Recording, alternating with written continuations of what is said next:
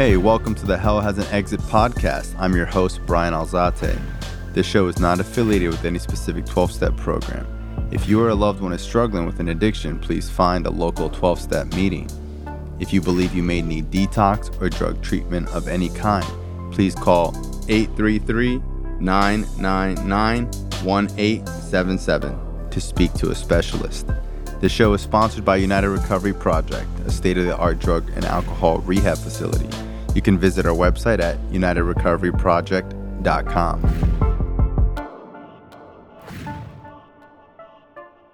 Hey, welcome to Hell Has an Exit. I'm your host, Brian Alzate, and today I have Marco M on the show. So you're actually a listener.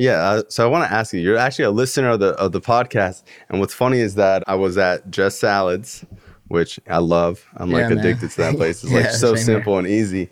And I remember I was working on my computer and you just came over to me. You're like, yo, I'm sorry, bro, but I listened to the podcast. Yeah. I remember I hit up your Instagram and you started a podcast too. Right. So how did you find the podcast? How long have you been listening to it for? I've been listening to you for about 8 months, bro. Wow. Yeah, and it just came up on my shit. It came up on my TikTok feed. Or something? It came up on the gram. On Instagram? Yeah. Oh, that's cool. Yeah, and then I was like, well, I got to check this out. A couple of my boys in the 12-step program that I go to, they knew about it as well, too. So, yeah. So that's cool, man. Yeah, we talk about it, and then I was like, oh, fuck, man. It's pretty popular, you know? No, it's very popular. Thank you. Yeah, it's very popular. And it's deep. It's deep content, man. If you really listen to some of the episodes, which I have, you can extrapolate shit that helps you, that helps me in my recovery. I appreciate that. And my whole role of the show is to just be a guest finder. So I don't like the show really being about me. Sometimes I'll interject when people speak, but I think there's so many good stories out there, so many amazing stories from everyday people just walking around. Right. Just working regular 9 to 5s. You have no idea what this person has been through, how amazing they are. And in recovery, we get real superstars. Bro, there are people in recovery that have helped thousands of people that are pillars in the community. Yeah. Or just someone with a couple of years clean. Yeah. Could be somebody that influences so many other people. Especially in South Florida, it's an endless sea of people in recovery. You know, it's so normal. Being in recovery here is surfing in California. It's just there's a community of us. There's so much bad about addiction out in the internet, all the fentanyl overdoses and stuff. Right. So this is my way to kind of display all the success stories. I just went to a wedding. Shout out to my boy Brandon and Elise. And I think there was probably 60 people there. Everyone there was in recovery and has known him since he's been clean. The kid's got over 10 years clean. His girl's got over 10 years clean. So you got to imagine there's 60 people in that room with over 10 years clean that's seen him get together. And it's how often do you see a love story? Well, we see it all the time, but for more normal people, it's oh, we met, we were both in halfway. We didn't hook up for 6 months because we wanted to focus on our recovery. And you didn't have a car. And then a year later, we're still dating and we got a car and my friend started a business and today he's a successful businessman. Yeah. And he's a good dude, So people can fucking change their life, bro. And down here in South Florida, it's kind of what I've came across is that you bump into somebody and they'll know somebody else. Oh, you know him. Oh, by the way, yeah. And then you hit him up. I just ran into this dude. Oh shit, man. Tell him what's up. Blah, blah, blah. It's something that sticks with you, man, and you just keep going. You keep going. You keep wanting to have that interaction with other people that are in recovery because it helps you. You go through some shit, you text somebody, blah, blah, blah, and they'll text you back and they'll be like, yeah, I was going through that a couple weeks ago. Yo, I did this, try this out, bam, it worked. And yeah, man, so I feel you. But yeah, getting back to what you said, 8 months. I've been listening for about 8 months, bro. That's cool. Yeah. That's so sick. And then when did you start your podcast? 3 months ago. Yeah. Wow, that's cool. Yeah, so. Yeah, bro, I tell people, someone sent me someone else doing a podcast once, and they're oh, bro, they're copying you. I'm I'm not I don't have a monopoly on storytelling about people in recovery, right. I think the more stories that get out there and the more content that gets pushed about recovery, because when I got clean, it was literally intervention and Dr. Drew. You know what I mean? Yeah, right. And no one stayed clean. It was just a nightmare. There wasn't any recovery stories out there. And then if it was in an HBO show, it was always shown in a dim lit room. Yeah. It was never bro, you go to South Florida, it looks like a comedy club. Yeah. You know what I mean? You got like 80 people in there laughing their ass off, having a good time, having fun. Yeah. All right. So where are you from and how'd you end up here? Well, I always start, I'm Marco. I'm a grateful recovering addict. Born in Las Vegas. My parents got divorced when I was 5. My dad moved to San Francisco, and we stayed in Vegas, my mother and I. At 3, I started playing baseball, so that was my whole deal. Like, till college, I played baseball every day. That was my thing. I had an estranged... It's funny because, like, a lot of intervention shows are always, like, star baseball player, star musician, because, like, addicts are gifted, bro. We're gifted, and we're obsessive-compulsive, and a lot of times it works in our benefit until we find drugs. And then we get clean and like we find out how to use it in our benefit again. Yeah, those are facts, man. Addicts are gifted. A lot of artists, genius people, bro. Unfortunately, I had an estranged relationship with my father. He died in active addiction, but he used to do coke and he used to drink and he used to get all fucked up and do like 6-punch, 8-punch combinations on me and pretty much knock my ass out, bro. That happened for a couple of summers, and I didn't tell anybody. I hid that shit, and I didn't tell anybody about it. What happened was, kind of fast forward, through high school, I never used any drugs. I drank, but I never used any drugs. I was all about baseball, being an athlete, training daily. When I was 22 years old, I still was in Las Vegas. I started, I'm a chef by trade, so I started a 5-year apprentice sous chef program at this hotel in Las Vegas. And my roommate, his sister came by the house one day. We used to drink and smoke weed with her. So when I stopped playing baseball, the drinking and the smoking weed really like started. And she brought speed over one day. And I got really sick. I tried it and I got really sick. And then the next day I tried it again and I was hooked. So it's like I stopped playing for like 19 years of baseball. And then all of a sudden speed came in and I was hooked off the bat. So like, because like in Florida, there's not a lot of speed. So like we're talking meth. Yeah, meth / ice, like down in the West Coast. That's what they were calling it, right? Homemade shit, right? Garbage under your sink bullshit. Highly, highly, highly addictive. It's like rat poison, to be honest with you. Yeah. I was immersed in this culinary, and by the way, I just want to put this out there that, in this culture of being a chef, like there are a lot of people that don't use drugs and don't drink. But by choice, I made that choice. All right. So I just want to put that out there. It's not like every chef is like this. It's totally not like that. Yeah. But I immersed myself in this lifestyle, and a lot of the dudes that I hung out with, a lot of the cooks and the chefs were doing some type of drugs, mostly like coke, speed, or popping like opiates. I actually worked for this famous chef in Vegas, and he asked me to go to New York. I figured, you know what, man, I'm going to turn my life around. I'm going to quit this shit, and I'm going to go to New York, and I'm going to get straight. And I didn't think I had a problem, to be honest with you. I never thought it like back then I had a problem. I went to New York, and I'm working in 2-3-star restaurants in Manhattan. It just followed me, and it was cocaine. I just started using cocaine, and it was on a daily basis at work. In that time, this is like... It's so crazy to me because it's like cocaine is one of those drugs that like you need it so rapidly. So to do it at work is pretty crazy. Yeah. And, I'm not going to put any names out there or people, places or things or anything like that, bro. But it was accepted there. It was like heavy hitters, celebrity chefs, like, like it was part of the deal. Like they knew we were doing it in the walk-in. Like some of them were fucked up as well too. So you're working 12, 14 hours a day, 6 days a week. You get off in the restaurant, and some people don't know like what the life is like when you're at a restaurant getting this beautiful food, but in the back in the trenches, like it's fucked up, man. Like these men and women are working 12, 14 hours a day. And when you're done, like when that last dessert goes out in the dining room, what they usually do is like the front of the house, the manager will come back to the kitchen and give you a shift drink. So it's like 1 o'clock in the morning and you got a beer.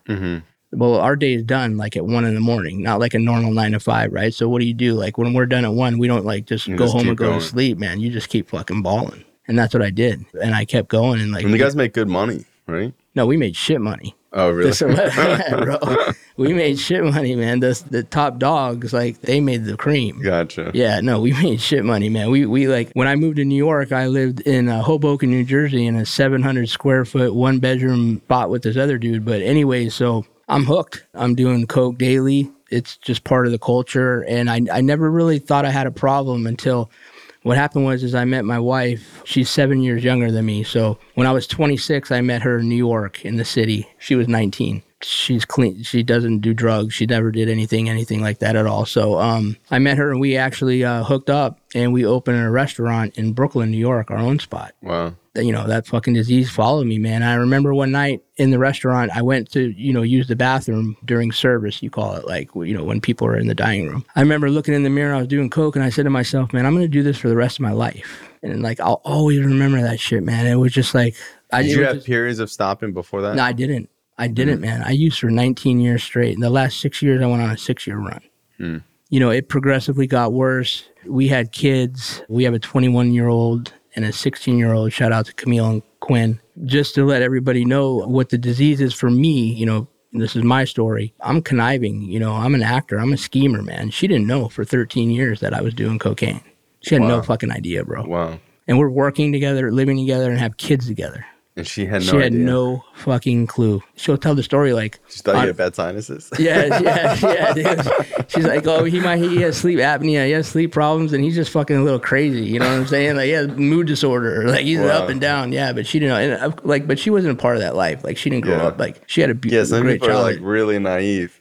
Exactly, yeah, But to her credit, man, she stuck it through. So what happened was that we moved to South Florida from New York a little over 7 years ago. It just got worse, man. The last 6 months of my 19-year using, I was mixing coke with speed and ice. And I might have slept, to be quite honest with you, I might have slept maybe like 2 months out of those 6 months. And at one point, 2 weeks before I went to rehab, I didn't know I was going to rehab. I decided the only way I thought to myself, man, I can't do this anymore. I never was arrested, thank God. I never went to jail. I never overdosed. There wasn't really fentanyl. I'm 49, so there wasn't really like fentanyl back then. And I said, you know what, man, I'm going to drive my fucking car in the SunPass station and kill myself. That was the plan. That's how I'm gonna stop this shit. I'm tired of this. I was just tired of this. It's a fucking lifestyle, bro. Like to use every day is like, it's a job in itself. Yeah, it's like being in the military with like a drill sergeant and like you just have to. It's crazy. And I'm not going to sit here and say, well, it was because of the, I made the choice. No one put a fucking gun in my head, man. I did it. I own it. Yeah, and I think that's important because when you go to meetings and you meet other recovering addicts, like that's everyone's story. Like, I wasn't a victim. And before coming to meetings or like my family talking about meetings, they would think that admitting you're an addict is like having a victim mentality and not taking accountability. But it's the opposite. Like getting clean is actually...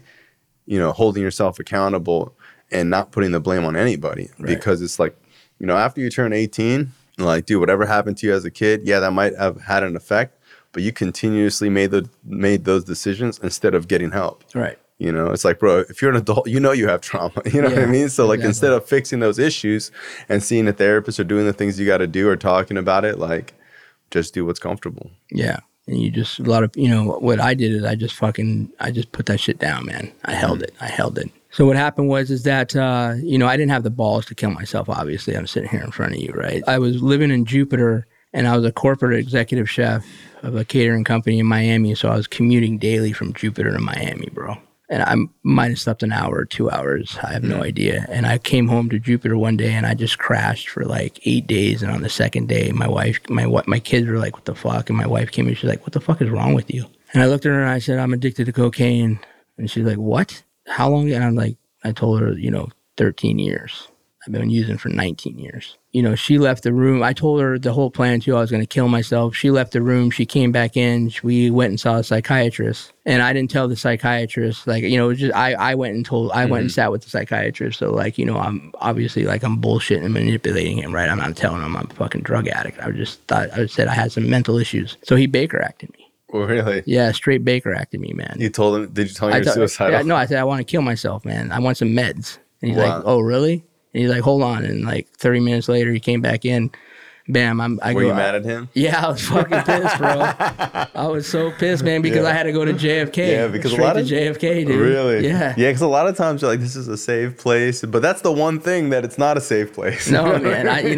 Because I was so out of my mind, too, man. I didn't know. Like, I was just thinking about, like, getting Adderall, like whatever he was gonna give me. You know, when I got Baker acted, I remember them being like that. They told me that they were gonna Baker act me, and they're like, "You're gonna hate us." And deep down, I was like, "Thank God." Oh, really? Like that's how I felt, bro. When I went to treatment and I got, it was actually like a Marchman Act. It was like a voluntary. Okay. Your family, your family does it. Right. I was like, so at least somebody's doing something because I was so young. People would always be like, well, we don't want this to go on your record. We don't want you to miss school. So like I was used to people not taking me seriously, or I would just bullshit them. And I remember when they like were like, dude, you're going away. I was like, please. I was ready. I was like, nice. It felt good that someone was actually taking it seriously, and I wasn't able to. Because when people wouldn't do anything, I'd be like, are you guys retarded? You know? Yeah, right. I would tell my parents that I drank too much Red Bull and had some caffeine pills. And my parents were like, okay. And then I'd go to my room like, how do they believe that? Right. So I had a bag of shit on me. Wait, so you were in Florida? Yeah, South Florida. Yeah. So why we moved from New York to South Florida. Okay, but why'd you say you have to go to JFK? JFK Hospital. Oh, there's a JFK hospital. Yeah, there's a JFK hospital. Yeah. So I went to JFK and I had a bag of like the Coke with the speed and the ice all mixed in. Mm-hmm. And they go in there and you can either go to the ER or there's 2 cops, right? So I had to go because the Baker Act, you have to go in front of these cops, sign on this paper and shit, right? And I was like, yo, I got to use the bathroom. And they're like, all right, cool. So I use the bathroom. I do the whole bag. I come out, I'm fucking just zooted, like insanely, like, and the 2 guys, whatever these guys are, nurses or whatever, they came and they totally can see, like, I'm fucking flying. Mm-hmm. They pin me down, shoot me up with some shit in my fucking arm, man. I wake up, I'm in a confined room with no windows, no chairs. There's no toilet seat on the toilet, nothing, man, with this other dude, and he's like in a straight jacket. So I'm in there for like 5 fucking days.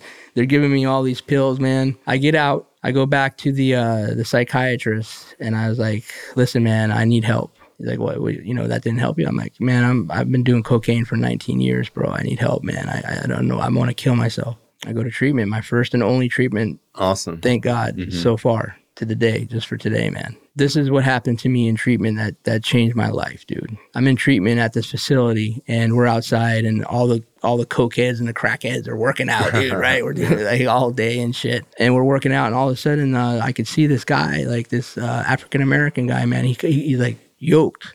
And he's walking outside to us, and I could totally, tell he's not a patient. And he's like, hey, Marco, man, can I talk to you for a second? And it was Vance Johnson. I don't know if you know. Vance Johnson was a former, very famous wide receiver for the Denver Broncos. He was one of the 3 amigos. Okay. I'm not a sports guy. Yeah, but no, he's well known. He's well known, man. Well known. And so I only know him because of I seen him on TV playing football. But you recognized him? I totally recognized him, but I didn't know how the fuck he knew my name. All right. Yeah. So I'm like, yo, bro. Like he's like, no, man, and he was like just very calm. Like he had like this fucking aura, like this presence about him, dude.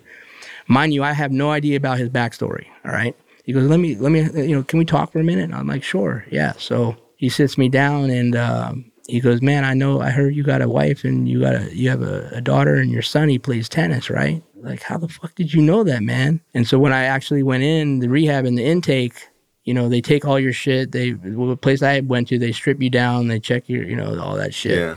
And I asked for my phone back to see the picture of my family, and the dude was really mad cool. He's like, yo, who's that? We started talking and shit, and I told him all the whole deal. And he, like, I'm kind of older for people, like, the rehab that I went into, just, for the listeners, your viewers, yeah, that had younger people. So the dude that I was talking to, he, like, said, hey, Vance, man, this dude got, like, a whole family and shit. Maybe you need to talk to him.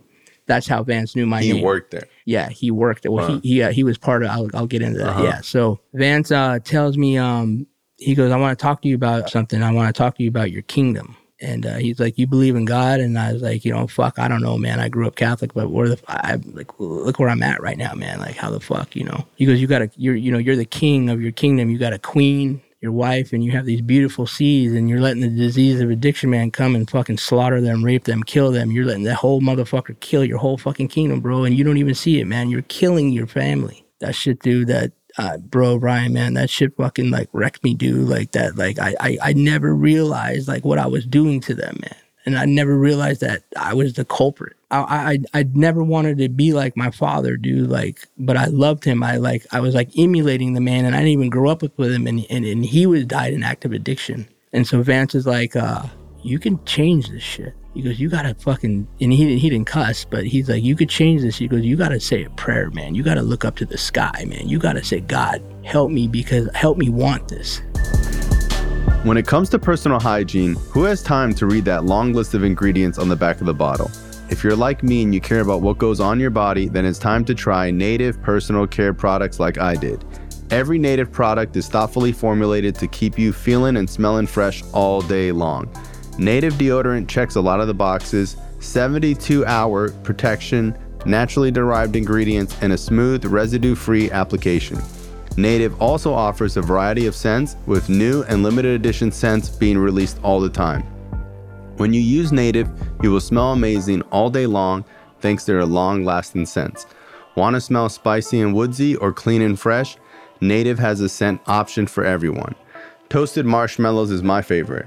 When you visit their site, you can discover all their fresh scents and maybe even try out one of their body washes while you're at it.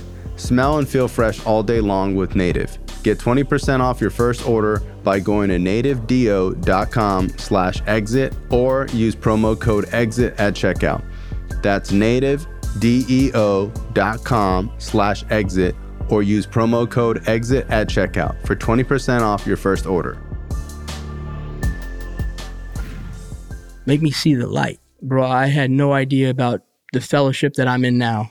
Okay. He took my number down. I took his number down, man. I thanked him. I was crying, man. Like, just so happens that he's in recovery and he was 2 years clean. I'm not going to tell his whole story, but that's how he was working with, for that facility, for that rehab. You know what I'm saying? So I had a fucking intervention, dude, in rehab. And that was like day 3 in rehab. And they had that fucking night, bro, they had a meeting, one of the 12-step meetings in there. And my boy said, hey, man, let's check out this meeting. I was like, all right, cool. And I went in the meeting, man, and I never been in a meeting before. I heard of meetings. I had no idea about this fellowship. There was 2 guys. There was a guy that was holding the meeting and a speaker. They had one of the books. The speaker just basically told my whole fucking story, man. And I was just like, I need to change. I want this. So after the meeting, I went up to him and I was like, hey, man, I'm Marco. I don't know what to do. And he was like, bro, this is my book.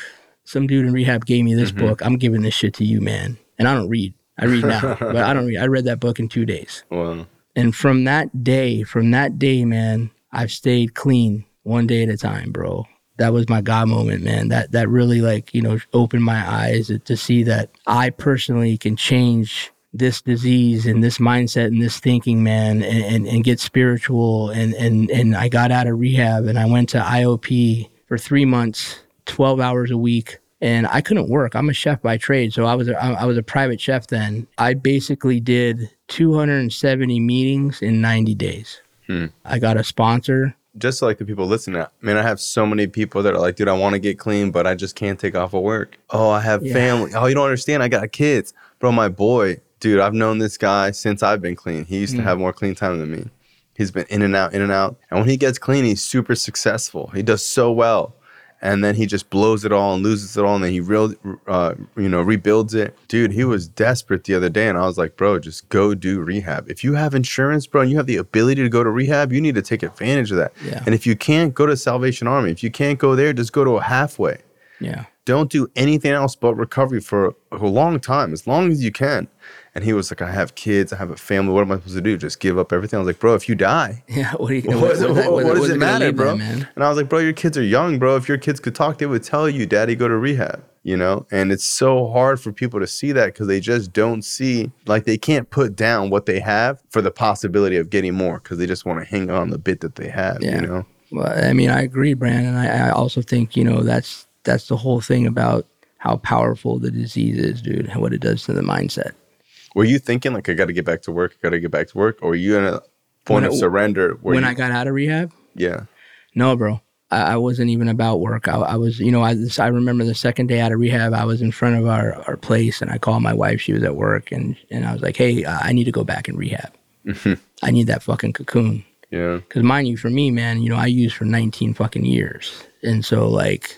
Even me, I got clean young, and it's like when I had 30, 40 days clean, I felt like I needed to go to more meetings. Right. I felt so, like my parents were talking about college and getting a job, and I was like, no, like I just need to live at these meetings. Yes. And I had like an awareness of the first step, that I knew that I had an allergy, and I knew that left to my own devices and unsupervised, I will use. Right. I knew that I didn't have a lot of defense against this. You know, as soon as someone walked out the door, I was like, I was like, I was not feeling good. And for the first time in my life, I was honest. I was like, man, like I need supervision. I need to be with these people. Yes. You know, and I think that is what really is the difference between people who stay clean and people who don't. It's the people that think that they kind of got it and they can do it a little bit and whatever. And it's like, for me, it's like, I was like, dude, I'll do whatever I need to do. And if other people need to go to a meeting today, I should go to 2. You know what I mean? Yeah. So it's like, I was like, maybe you guys could go to 3 meetings a week. Like I needed to go every single day. And I went every single day for years. Yeah. I totally agree with what you're saying, bro. And I'm acknowledging you. Like, for me, man, it was medicine. I just sat there for months and didn't say a fucking thing, bro. Mm-hmm. And just listen. And I just like compartmentalized shit, dude, that like motherfuckers would say that, you know, I was selfish. I would just latch on to like these dudes and what he's saying. He's got X amount of years and how do you get there? And in spiritual, that's how I found my sponsor. My sponsor, I went up to my sponsor. I heard him share like my first sponsor. And I heard him share like 6 times. And I just went up to him and I approached him and I talked to him. He was like, hey man, listen, you know, I want to tell you something. And the first thing he told me, I was like, what? He's like, every time you share, you say, I'm Marco, I'm a drug addict. I'm like, yeah, like, so what? He's like, man, why don't you say, Marco, I'm a grateful recovering addict. Like, change that. Change that whole, like, change the voice. Change what the disease, like, because it works for me, it works in so many different ways. Man. Yeah, I think language is the first way that we hardwire our brains. Things I say change the things that I think, create new grooves and possibilities for my mind. So, you know, I've read so many like psychology, self-help books and like in Atomic Habits, like this guy talks about how to change a habit. And he talks about how a lot of people try to change the behavior and then change the identity. So it's like, you don't identify as a good tennis player until you're a good tennis player. But he said that if you start identifying as a good tennis player, you'll become a good tennis player. And a lot of people don't do that. And I was like, man, that's why the 12 steps work. That's why the program works, because we start identifying as recovering addicts. Right. And we're no longer the drug addicted addict. And before recovery, I didn't identify with anything other than like someone who's not using. You know what I mean? You know, the program is ingenious. Right. And how it was set up 70 years ago, you know? It works if you really work it. If you put in like every ounce of energy that you use to drink or drug or whatever, man, like you got to put in more for your recovery on a daily, like, because it like for me, you know, coming up on hopefully 7 years soon, March 3rd. That's awesome. I think you told me that because I'm March 23rd. Yeah. That's cool. Yeah, man. It still shows up, the disease, in various forms for me. And I'm still learning. I'm listening to you and I'm thinking like, you know, I need to call my sponsor. I haven't called my sponsor in a little bit. So it's like, this is what the program does. It's like you hear about, you get re-inspired to commit to what you're doing. Definitely. And it's just like anything else, bro. When you go to the gym, you meet people in the gym, they like inspire you to eat better or whatever. And it's like when you surround yourself with people with a common goal, we also have a common enemy. Right. You know what I mean? Yeah. So we identify with the common enemy, and it's like, that's what that guy's talking about. It's like, dude, that disease that you're buddy with is killing your family. Right. So now you're like, damn, he's true. Like, this isn't my friend. This isn't a comfort thing. This is something trying to harm me and harming my family. Right. You know, and then that's when we have that separation. And I think that separation is what we do in step 1. And step 1 is the first time where someone can say, like, you aren't the disease, you have a disease. And now we're going to talk about what Brian, like who real Brian is. Yeah. It's Venom and Spider-Man. Like, you finally ripped that thing off you. Yeah. But from the beginning, you thought it gave you this power. And now you're like, no, this thing is using me. I'm not using it. Yeah. And then you keep it at bay. Yeah, the enemy is always using you, bro. Always. In different ways, shapes, or forms. That's what I've learned. I definitely feel like, to be quite honest with you, like, you know, that whole thing with the, you know, we have a common enemy. Going into those rooms, it's medicine for me. You know, like I'm very selective in the meetings I go to now. And there's like just a couple of guys that I surround myself with. You know, I speak to my sponsor on a daily, every day. So like on my iPhone, man, I have like the whole notes app, man, and we talk every morning, and I got pages of shit, dude, that he said. And one day, a year and a half ago, I was going through some shit, and he was like, you know what, man, like, by all means necessary, It's true. It's true. Yeah. And I was like, what? And he's like, I'll talk to you tomorrow. And I was like, all right, cool. And so I just sat on that all day. And he's like, man, he's totally right, man. And that's how like I came up, I was like, it's one day I was like, I want to give back, I'm going to start this podcast and call it By All Means Necessary. Oh, that's cool. That's why it's BAM. Yeah. Okay. So the name of your podcast is BAM Recovery? It's By All Means Necessary, Real Recovery Talk. But like on the gram, it's BAM. I only could get the BAMN. BAM. Okay. Yeah. BAMN. That's cool. Yeah, because it's like, someone messaged me the other day and they were like, hey, I have an ex-boyfriend who's using and he tried to get clean and he can't get clean. So he's stuck on, I think he was like on methadone or Suboxone. And he says every time he tries to get off, he can't, and he doesn't like going to meetings. And he just got like staph infection or something, like MRSA or something. So I was like, that's all bullshit. Like if the program works, doesn't matter if you like it or not. People don't like chemo. They fucking do chemo. Yeah. There's a lot of shit I don't like. Who said you had to like it? You know what I mean? It's like, if you don't want to do it, then keep getting fucking staph and MRSA and be addicted to pills. Like if you think you have a better way to do it on your own, then go do it on your own. Right. Oh, you're 40 years old and you haven't been able to do it on your own? Well, why don't you fucking listen to someone who has done it on their own and goes to meetings and obviously what they're doing is working. And she's like, well, he's in so much pain. And I was like, I don't want to hear it. I seen a lady give birth with no medicine on TikTok standing up. You know what I mean? Like, bro, there's people in other countries getting clean with no rehabs in a fucking 100-mile square radius. Yeah. There's somebody right now that's been using 10 times harder than he is, and he'll get clean with nothing now. He'll go to jail right now and get clean. So you need to like stop buying into his bullshit of like, poor me, pity me, because that's why he's calling you. Yeah. If you called him out on his bullshit, he stopped calling you. Exactly. You're probably saying, oh, damn, that sounds horrible. Right. If that motherfucker called me, I'd be like, go to a meeting, bro. I don't want to hear that shit. And it's not that I'm trying to say that he's not in pain or he doesn't have a shitty situation. As addicts, someone needs to say, you put yourself there. Yeah, of course. You're the reason why you're like that. This wasn't an accident. Like recovery is not an accident and using is not an accident.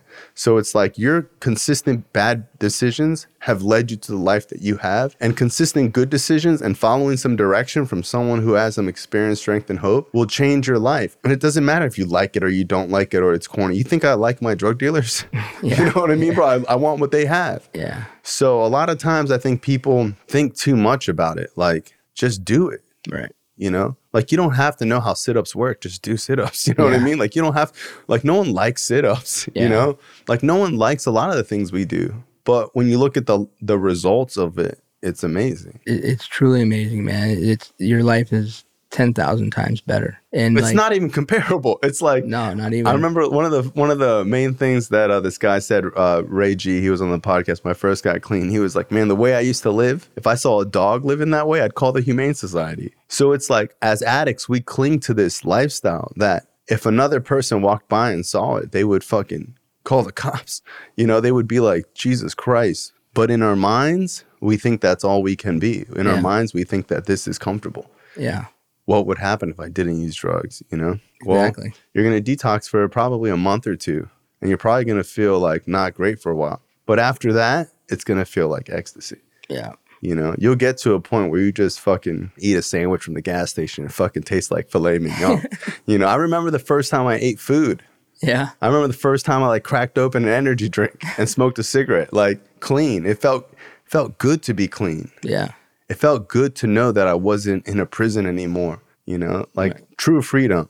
Most definitely, man. Yeah. And it's also too like training hard, getting that like good dopamine, that's a whole nother level, man. That's a whole different also mindset too, like eating clean and training and running. Dude, when I first got clean, that's like one of the first things I did was I got some little running shoes. I got a little bicycle, and it just felt good to be a part of the world. Yeah. Because when you're using, you see people on bikes and you see people with their family, and you're just like, motherfucker. You hate them. Yeah, I hate them motherfuckers. Yeah. What the fuck's wrong with them? You see someone smiling on a bike, you're like, loser. Yeah, literally bullshit. They're lying. They're faking. They're acting. Yeah, or you think for me, like I was so against it. I thought like society was corny. I was like, guys go to work, But like the reality is that you might have a shitty job, but when you're grateful, you love that little shitty. Like I loved all my little shitty jobs.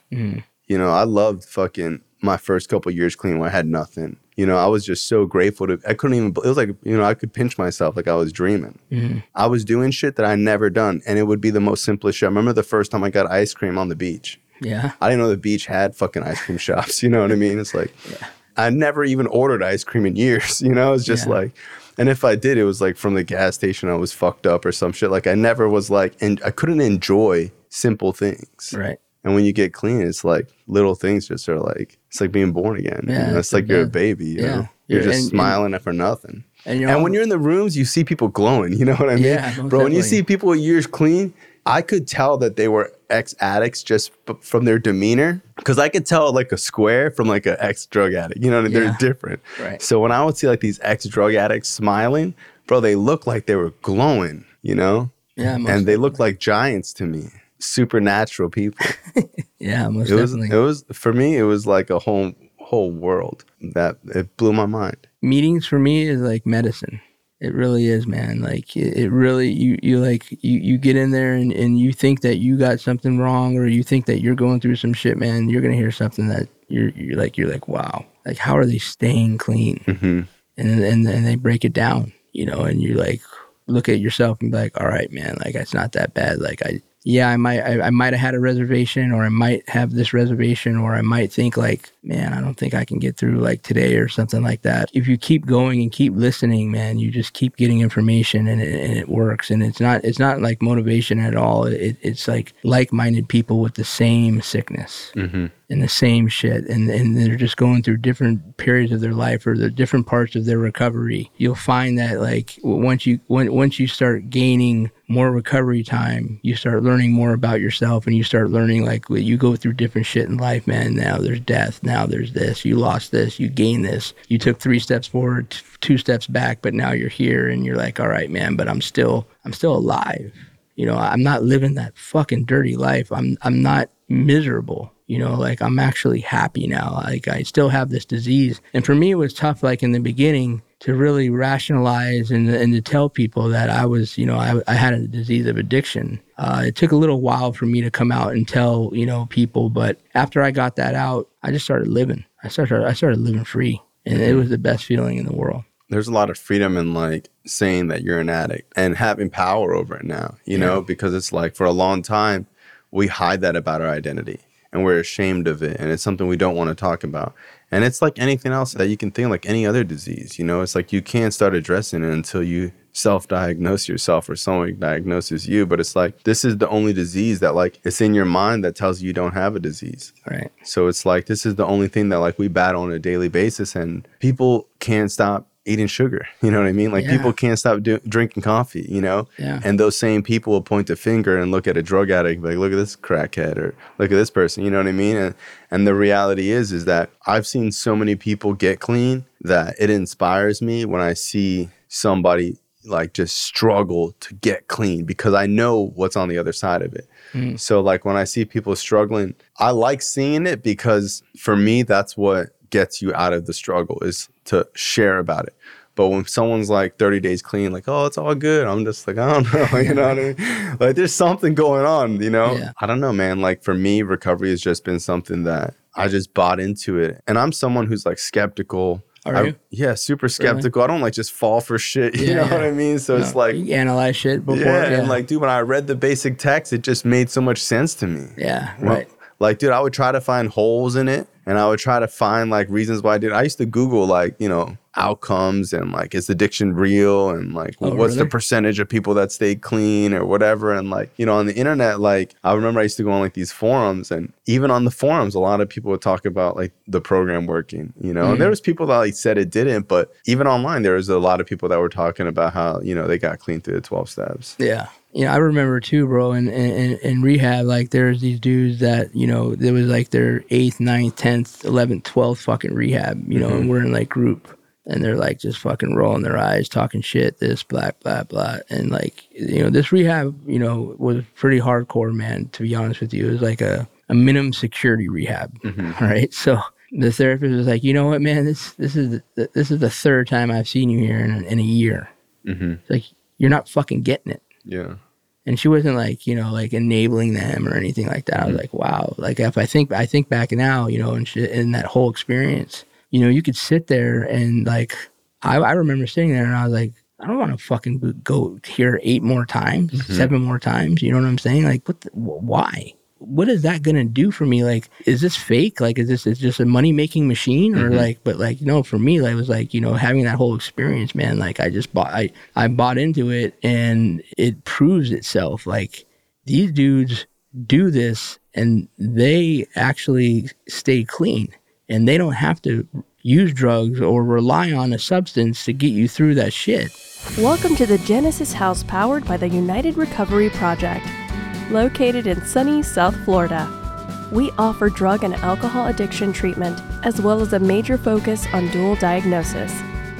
Our addiction therapy programs include behavioral therapy, 12-step facilitation, psychotherapy, life skills training, and more.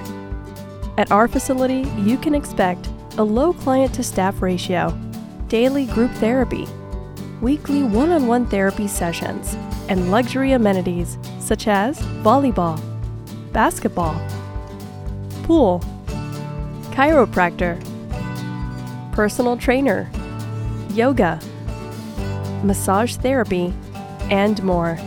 Contact the United Recovery Project today and let's create a better tomorrow. Yeah, when I would go to meetings and see people talking about I've been in and out for years, my first reaction would be, that's going to be me if I don't do the program. That's going to be me, because I used to have this idea of like, oh, that'll never happen to me.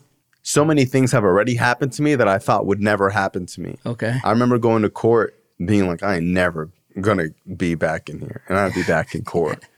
I remember throwing away coke and being like, I'm done. And I would be back to doing coke. Yeah. I remember throwing away crack pipes and being like, I'm never going to do it again. So I had surrendered to the idea that to my own devices, I get back on the merry-go-round somehow, some way. Right. I don't know how, but I get in the car and people are doing drugs. Like I end up in the car with people doing drugs. Right. And I'll wake up that day with zero intentions on using, and I just end up in the bad neighborhoods. And so there's something about me and my personality that doesn't feel comfortable in my own skin that eventually I go back to using. So when I got clean and people would share how they're in and out, I had a lot of empathy for them because I was like, that's going to be me if I don't get clean. So a lot of times when people get clean young, they don't stay clean because they have this idea of like, that's not going to be me. Yeah, I always wondered that, man. Like how, like, what it's like to be young and get no, for real. Like, like what it's like, how hard that shit must be, dude. Yeah, I mean, it seems hard, but at the same time, I also didn't have a family or kids. So it's like a double-edged sword. It's like, yeah, it's hard because a lot of people your age are, partying and they haven't even started using. But at the same time, I also didn't have a lot of responsibilities where I could go to 3 meetings a week. Right. I could sit on my ass and do step work all day long. I did most of my step work in high school, so it's really? Like, I remember like the teacher would be talking, I'd be like, step 1, So it's like I did, I think like steps 1 through 7 in high school, because it's like in high school, you have so much free time where it's like, you're done with your schoolwork, you're just sitting there. So I would do it in lunch, I would do it in school. And it's like, a lot of people that have busy lives already and have a whole life, it's really hard for them to sit down and set aside time to sit down and read and write. But in school, you have some, like, I used to read a lot in school too because you have so much downtime. There are a lot of pros and cons to it too because it's like, you also see the upside of it where you're like, man, what if I did get clean this young? Because everyone who got clean young, they're not regretting it. You know what I mean? So it's like, I didn't see anybody regretting getting clean young. Right. If anything, I saw a lot of envy from older people. Sure. That were like, dude, if I would have just got clean young. Yeah, I hear that a lot. And my drug use was so severe that I didn't have issues whether or not I was an addict. So a lot of young people, if their drug use isn't like crack and heroin yet, they might not feel like they belong. But as soon as I went to my first meeting, I was relating. I was laughing. Yeah. I was like, holy shit, like, this is where I'm going to end up and this is where I need to be, Maybe not every young person feels that way. And I get a lot of people, like young people come up to me who are like, I just don't know if I'm really an addict. Yeah. And I always tell people that it's not about whether or not you're an addict. It's whether or not you want to be in recovery. Because you're always going to convince yourself you're not an addict. But if you look at it the other way, do you want to be in recovery? Okay, well, what does that mean? That means you have a sponsor, you go to meetings, you work steps, and you do service. Yeah. So if you do those 4 things, you're in recovery. It don't matter. It don't matter about nothing else, you know? Yeah. I wasn't shy. So when I got clean, I wasn't like one of these young people that like didn't want to share or was like scared to meet people. I was like abrasive. Really? I was like, yo, what's up, bro? Help me. You know, Yeah. like I seen you pull up, like you got yours clean. Like I have a question about this. Or I would go up to, you know, people with clean time and be like, this doesn't make any sense to me. Yeah. Because I remember I went up to this guy, they used to call him Basic Text Jeff. And I thought I had found something in the book that made no sense. I was like, all right, bro, if we're addicts forever, we call ourselves addicts, why does it say in the beginning of the book that the lie is dead? Once an addict, always an addict. And I was like, because if we're always addicts, then how is that a lie? And he said that was a saying they used to say back in the day. So that saying was a negative term that people used to say, once an addict, always an addict. Right. So they're talking about like the 1950s where when someone had a drug problem, they weren't talking about helping them. They weren't talking about recovery. They weren't talking about changing. That was a saying. Right. So that's what they mean when they say the lie is dead. And then he would go into like the whole history of the 12-step program and how like the Black Panthers used to, you know, help us with meetings and it was illegal for people to meet, and how like Jimmy K and all these people and, you know, Bill W. and how they wrote the 12 steps and how, you know, they used to meet at people's houses and 12-step people and, you know, talk about like all this stuff. My respect for the fellowship started to grow. Because at first I took it for granted. I was like, oh, there's a meeting over here. And he'd be like, bro, in Saudi Arabia, they're having meetings right now. Go to Saudi Arabia and tell someone you have a drug problem, bro. They'll kill you.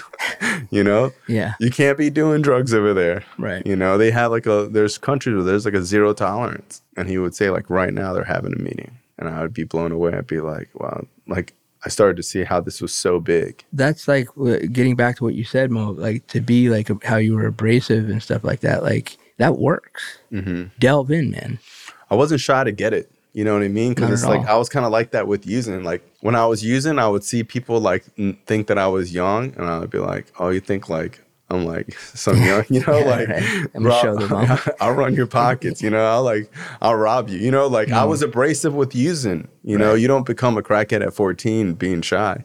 At 14? I was smoking crack at 14. Wow, man. Yeah. So it's like, and before that I was doing coke, and it's like, when I tell people I was doing drugs young, they have like oh wow, that's sad. I was like conniving, manipulating kid. I wasn't like a sweet, innocent kid who like some older guy gave me drugs and like abused me or something. Like, bro, I had people come into my house and my sister used to pop out and be like, leave my brother alone, stop giving him drugs. And they'd be like, yo, he's selling us drugs, you know? I was about using, you know what I mean? Yeah. I was robbing people. I was ripping people off. I would get other kids turned on to drugs. I'd build up their trust. You know, if you were trying to buy a pound of weed, I would just take your money because like wasn't even interested in weed, you know, like, and I don't say it to act like I was cool, because deep down inside, I was just an insecure kid. I was so insecure. I was uncomfortable at my age. I was uncomfortable in my body. I hated myself. And I just grew up in this mindset that like, you need to run over people, they'll run over you. And when people used to try to take advantage of me, of like, you know, it happened a couple times where someone would find out that I was younger and they'd be like, oh, we're just going to rip this kid off, or we're going to sell him fake shit or something. Yeah. So like after that happened like twice, I was like, oh, okay, like I ain't going to be nice to anybody. So even though I was really young, I wasn't like a sweet kid that was on drugs. You know, like I was mean and conniving and a dirtbag. I was a dirtbag. You were about that life. Yeah, and it's like I wasn't tough, but I also wasn't scared. When I got clean, meetings were the first time where I didn't have to wear a mask. So this was the first place where like I cried. Yeah. You know, this is the first time I would go to meetings. I would raise my hand and I would cry and say, I feel like using, I don't feel safe, and like I don't want to go home. And people would be like, we're going to IHOP after, you know, and you hang out at IHOP and fellowship and hang out. And this is the first time like I really embraced hugging, saying I love you to people, you know? Yeah. Everything in NA blew me away, in recovery, like blew me away. Yeah. You know, like the answers were so simple. I remember I called my sponsor once and I had like 6 months clean. And I was like, you know, my family doesn't say I love you. And he's like, okay. And I'm like, it's just like, you know, we're not that type of family. You know, the other day my sister called me and she said, I love you. And I said, I love you too. And she said, I wasn't talking to you. I was talking to like her boyfriend or something. And she didn't mean it in a bad way, but like it made me feel a type of way. And my sponsor was like, why don't you just say it? I was like, what do you mean? He's like, why don't you just say it? Just start saying it. I was like, oh, okay. You know what I mean? Yeah. And like the answer's that simple, you know? And like now, me and all my family say it. Before I hang up the phone, like I try to say I love you before every phone call, you know? And they say it back to you. I don't even think about it. Now they do, but there was a time when they wouldn't. I understand. You know what I mean? But like I wasn't fishing for it. Right. I was just saying it. Yeah. It opens doors, man. Like the simplest little things that you hear, like especially like for me from my sponsor, simple things. Yeah. Like just simple. Like they're gurus. Yeah, no, for real. They are. The motherfuckers are, man. They are because they were taught like my sponsor, he tells me that his sponsor celebrated 37 years clean and his sponsor is named Barefoot John. My sponsor's named Barefoot John. My sponsor tells me this story 2 years ago when I was close. I was coming up on 5 years clean and it's weird because every time I'm coming up on my anniversary, man, shit gets a little weird with me a little bit. I don't know why. It just, that's how it is. That's how I function. Yeah. I think it's your body remembering the trauma of getting clean. So I think it's like your body and brain knowing that an anniversary of like your rebirth, you know? That's true. I never thought of it like that. So I think that when you were approaching your clean date, because like your clean date 6 months away, it's whatever, it's 3 months away. Okay, it's 6 years. You start thinking about, man, what it was like, all the pain it took to get in here, to walk through those doors, you know? So like, I think your body just has like a natural response to remembering. And it's just like when someone dies, you know, when it's someone's anniversary of their death, like it starts to hit you all over again. He always says, not yet. And I was like, you know, I haven't, you know, I was on the phone with him and I was coming close to 5 years clean. And I'm like, you know, I haven't fucking relapsed. And he's like, hold on a second, man. And he's like real spiritual, like a guru, calm and stuff. His decibels never get up above whatever. And he's like, not yet. He's like, but let me tell you something. I'm like, what? He goes, you know, I had, when I had my second time around, I had 5 years cleaned. He said, everything I gained in 5 years, I lost in 24 hours. I relapsed. And he goes, I don't want that for you. He goes, so I relapsed for you. I was like, in 24 hours? He goes, the dope dealer had my car, gutted the whole fucking apartment, all the bank accounts in 24 hours. I smoked crack, man. Everything was gone. And he's like, you'll get through this. Call me tomorrow. Right? So I call him the next day and I was like, that after we hung up the phone, I was good.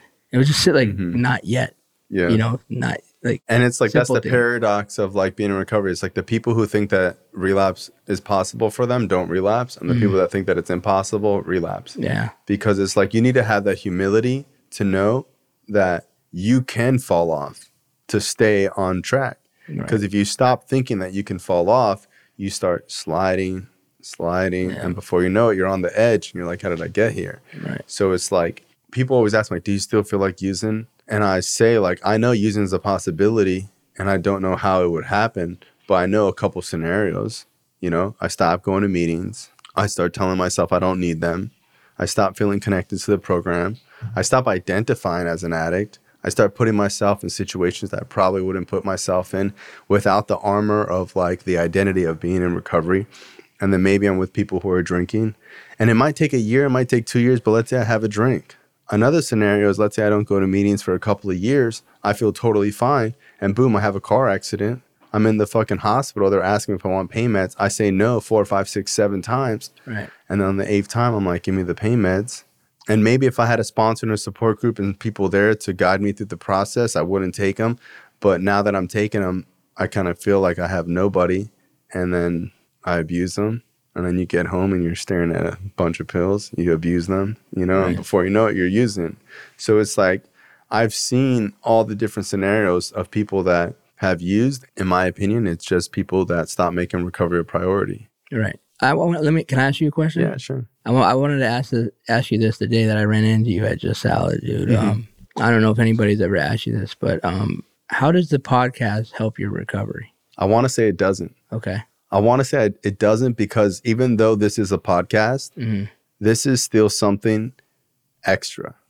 Right. So this is still something extra, not necessarily 12-step related. Right. And I feel that if I started to think that this was helping my recovery, it would become a trap. Because maybe I think that I don't need to go to meetings because I do the podcast. Right. And as much as I want to say like the podcast is great and helps me so much and it helps other people, the reality is that this does more for other people than it does for me on a recovery level. Right. On a personal level, it's rewarding. It feels good. But I don't think that there's a substitute for recovery. Right. I think recovery can only come from a 12-step type of thing, and that church, religion, volunteer work are all possible because I have focused on my recovery so much. So I always think that those things are like ancillary services for my recovery. But I think the day that I start confusing this with something recovery related is the day that I start, stop thinking that I need to do so much. Like after this, I'm thinking I might go to the 10 o'clock. You know what I mean? Yeah. So it's like, for me, I don't want to be I don't want to be a fat personal trainer. Right. Me training people doesn't get me in shape. If I'm not doing the push-ups, I'm just helping you do the push-ups. It ain't going to help me at all. Sure. So I think that it feels rewarding. Like, bro, when I get text messages and stuff like that, I think it's cool. And I think that I've grown to the point where I want to do things outside of recovery. Like I used to do stuff with like kids with cancer and stuff like that. And like, man, you want to talk about having gratitude? You think you have problems? It almost made me be kind of senile because it's like I couldn't deal with sponsees. Yeah. They're calling me complaining about their girlfriends. I'm like, I just left a family that, told me that, their kid has 3 months to live. There are things that I've done because I've gotten clean that I've felt interested to help people. I try to keep that separation pretty strong. Even work. Right. I own and operate a drug rehab. My dad always thinks like, that must help you so much. And I'm like, it doesn't. I don't care if you make $1 from it. If you make $1 from it, it is not recovery. Right. Even if it's free and you're helping people, it's not really a recovery thing. No, I get you. Yeah. That's cool. Appreciate that. That's just what I need to tell myself because I can be on like some ego shit of like, yeah, help all these people, whatever. But I think that could be counteractive to what I want to do in my personal recovery, Yeah. When I work with my sponsees, man, there's nothing like that. Taking a man through the 12 steps, I don't care how many podcasts I do, there is nothing compared to that. It's like watching somebody who couldn't walk climb Mount Everest. It's like, man, I have sponsees that have gone from 0 to 100 in their life. You see them, they don't even have a fucking bank account. They don't even have fucking social skills. They can't even hold a fork. They're fucking so fucked up. Yeah.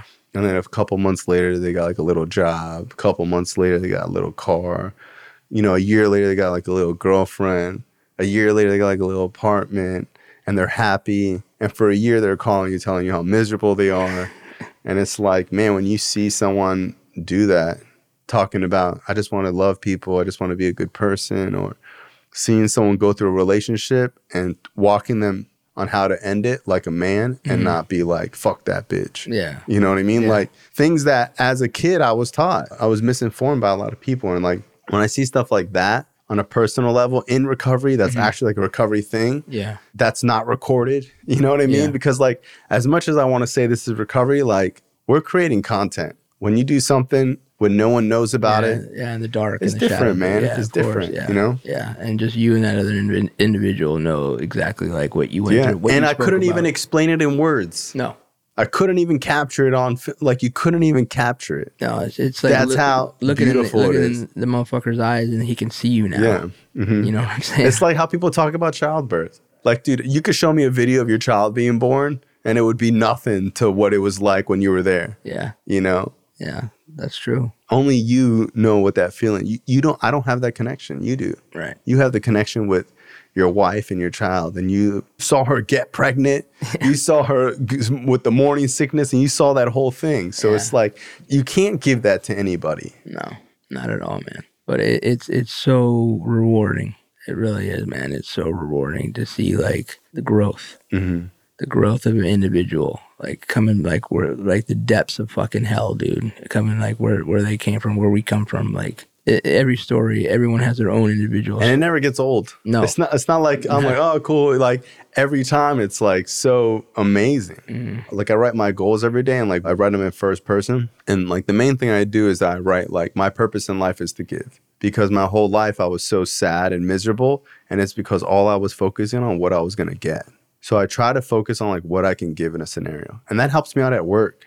And when there's scenarios at work, I'm always like, what can I give in this situation? You know? So it's like recovery has changed my personality. Mm-hmm. You know, like we talked about in the 12 step, like a profound personality change. Yeah. Like my personality has changed. I'm no longer like a bitter, angry, conniving, human. Right. I can be. Yeah. You know, there's times where I resort to that. There's times where someone tries me and I'm just like, bro, this ain't the only Brian, you know? Like, you know, there's still like that person, but like they're in the back seat now. Yeah.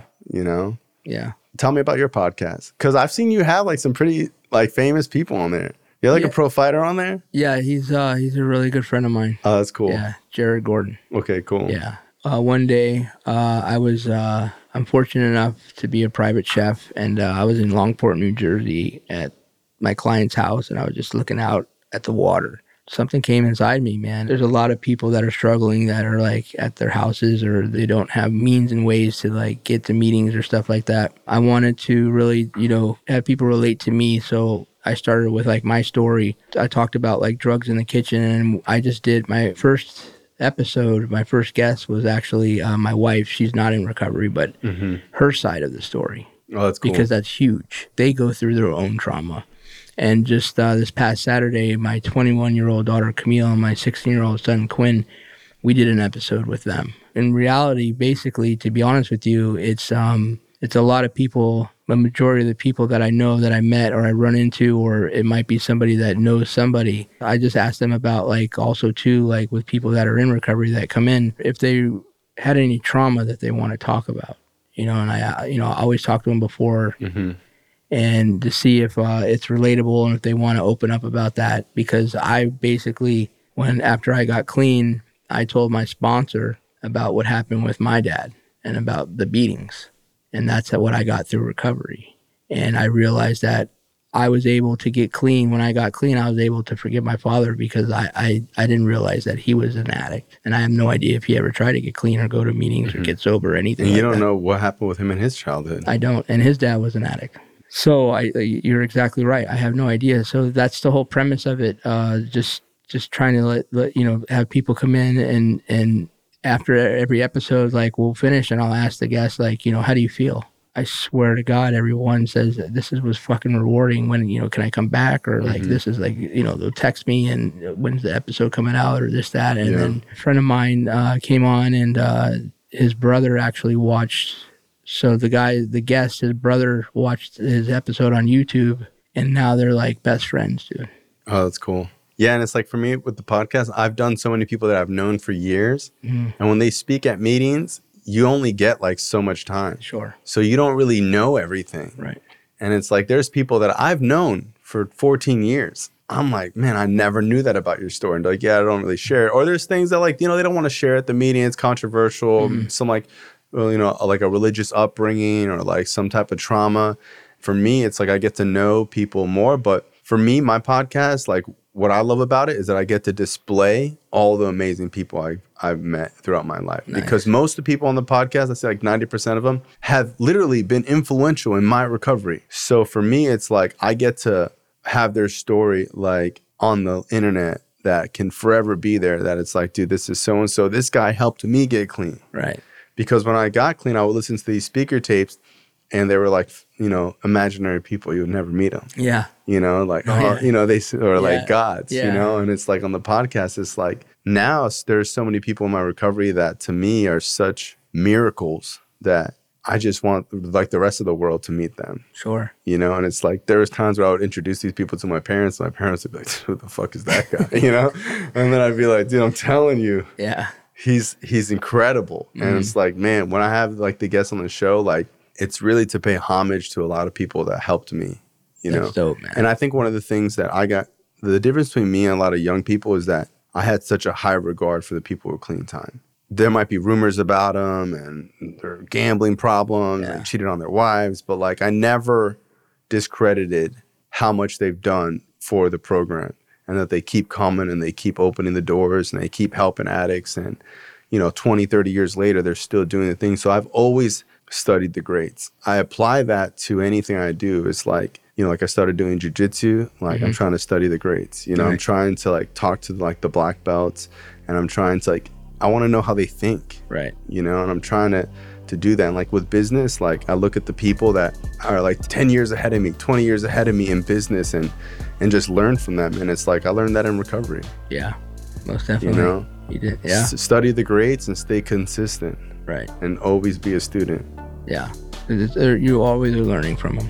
Yeah. Well, hey, I want to thank you for coming on the show. Bro, I appreciate it. I appreciate you, bro. Thank you so much. I'm very Be out grateful. next week. Yeah, bro. Right, It's cool. good seeing you. All right, you too.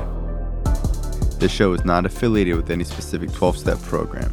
If you or a loved one is struggling with an addiction, please find a local 12-step meeting. If you believe you may need detox or drug treatment of any kind, please call 833-999-1877 to speak to a specialist. The show is sponsored by United Recovery Project, a state-of-the-art drug and alcohol rehab facility. You can visit our website at unitedrecoveryproject.com.